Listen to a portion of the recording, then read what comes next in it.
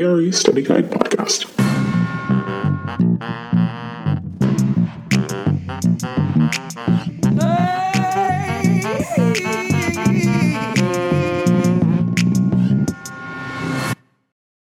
Hey guys, so before we begin, I just want to give you a quick side note. When I recorded this episode, my heater came on at my house and created a terrible background noise on my recording. And I am so tired and I need to get to my studying and I don't have time to re-record episodes. So I decided to add some background noise for the part where my heater is running, and I think it's jazzy, might wake you up a little bit. Hope you like it, hope you don't hate it. It's Brownfields, and I figure I can't make it much worse, right? So that's what that is. Don't be worried, I'm not going to keep doing that. I really hope you don't find it annoying. Sorry in advance, guys. Now, without further ado, enjoy this episode of Brownfields. Hello, ladies and lads. Welcome to another episode of the ARE Study Guide podcast. Today we are going to talk about brownfields. Not a very appealing name. Brownfield. So what I realized in my research is that this name, to me, makes it sound a lot worse than it actually is. On the surface, if you just Google what is a brownfield, you're going to find out that a brownfield is land that is contaminated. But when you dive deeper, the definition of a brownfield is actually land that is contaminated or perceived to be contaminated. So I can't imagine on the ARE that they're going to have you differentiate a land that is actually contaminated and isn't actually contaminated. It's mostly the idea this is land that might be contaminated. But I think that's an important thing to note, that just because land is labeled as a brownfield doesn't mean we need to be scared to work with that piece of land. A brownfield is typically going to be a former industrial or commercial site. So in 1980, Congress created what's known as the Superfund, or the Comprehensive Environmental Response Compensation and Liability Act. So what this is a piece of legislation that makes landowners liable for any contamination on their property, regardless if they were responsible for that contamination or not. So in 1980, when this originally was enacted, it made it harder to sell land that was considered contaminated.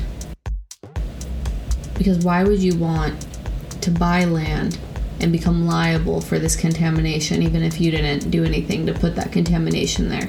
So people started choosing to buy undeveloped land, further creating urban sprawl, than buying urban infill sites that may be contaminated. So this became a problem. So what the government did is they created financial incentives to encourage people to buy contaminated land.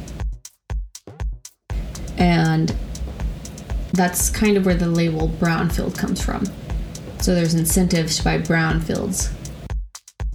So when Superfund was enacted, it made current property owners, current property operators, and former owners and operators liable for the contamination.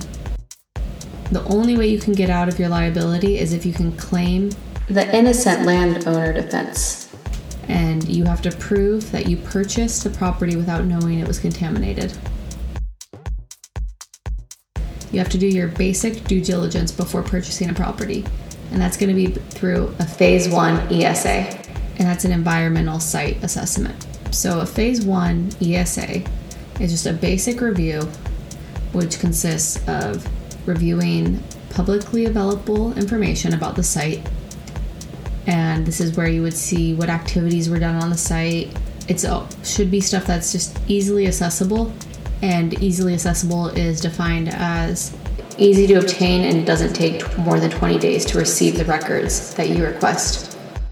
Phase 1 ESA also includes interviewing knowledgeable people about the site's former uses.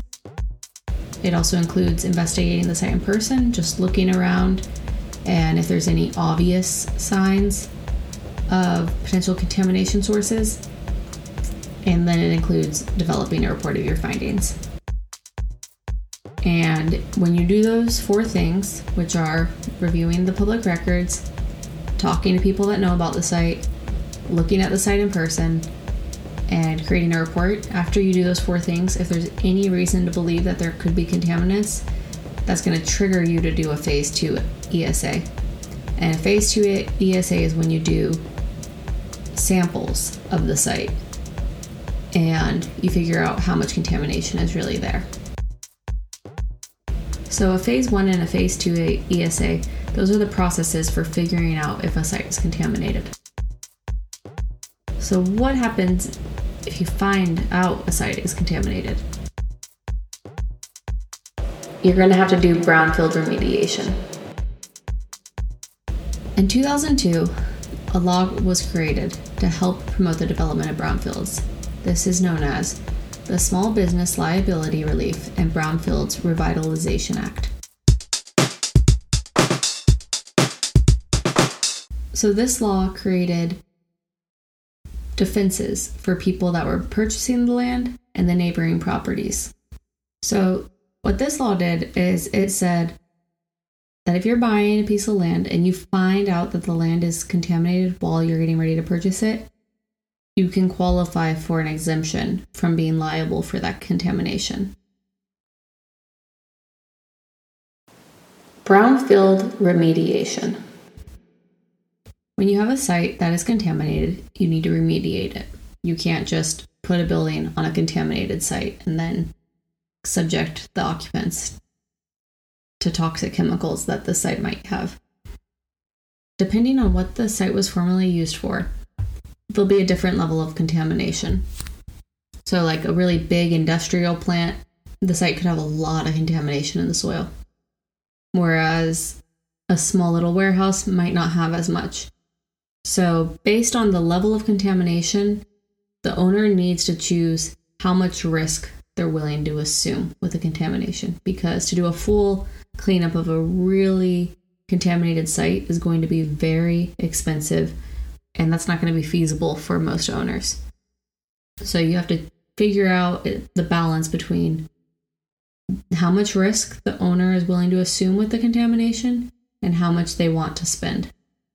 With remediation techniques, you also have to consider how fast do you want the remediation to take place. So the fastest solution probably, you just shovel all the soil out and put new soil in, and then you ship off the soil somewhere for it to be processed. That's going to be very expensive. A slower alternative is placing plants that can naturally remove the contaminants. But that's going to take a lot longer because you have to wait for those plants to grow and put their roots into the soil and pull up all of those contaminants. In general, there are 5 ways that you can handle a brownfield site. The first, you can choose to do nothing. Second, you can limit people's usage on the land.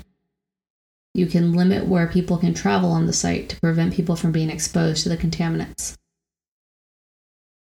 3, you can cap the contamination, meaning cover it with like a concrete pad. 4, you can remediate the soil on site, meaning you clean it on site.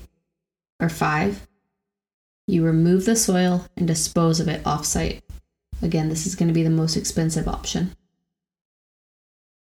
So there's a lot of ways to clean the soil on site.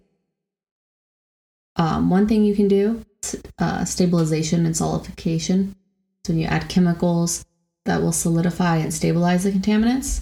There's lots of stuff like that. Don't know how much you need to know for your exam, but just in general, know the options. Understand what kind of sites are brownfields. They're going to be former industrial or commercial sites that would have been using hazardous products of any type. That could be oil, gas stations. Again, remember the definition of a brownfield is relatively vague. It's land that is contaminated or perceived to be contaminated. So there's a lot of things that can be classified as a brownfield. It doesn't mean necessarily that it is an overly contaminated site. It's just a site that you have to be aware of that might be contaminated and do the proper testing to see what kind of contaminants are there, if any.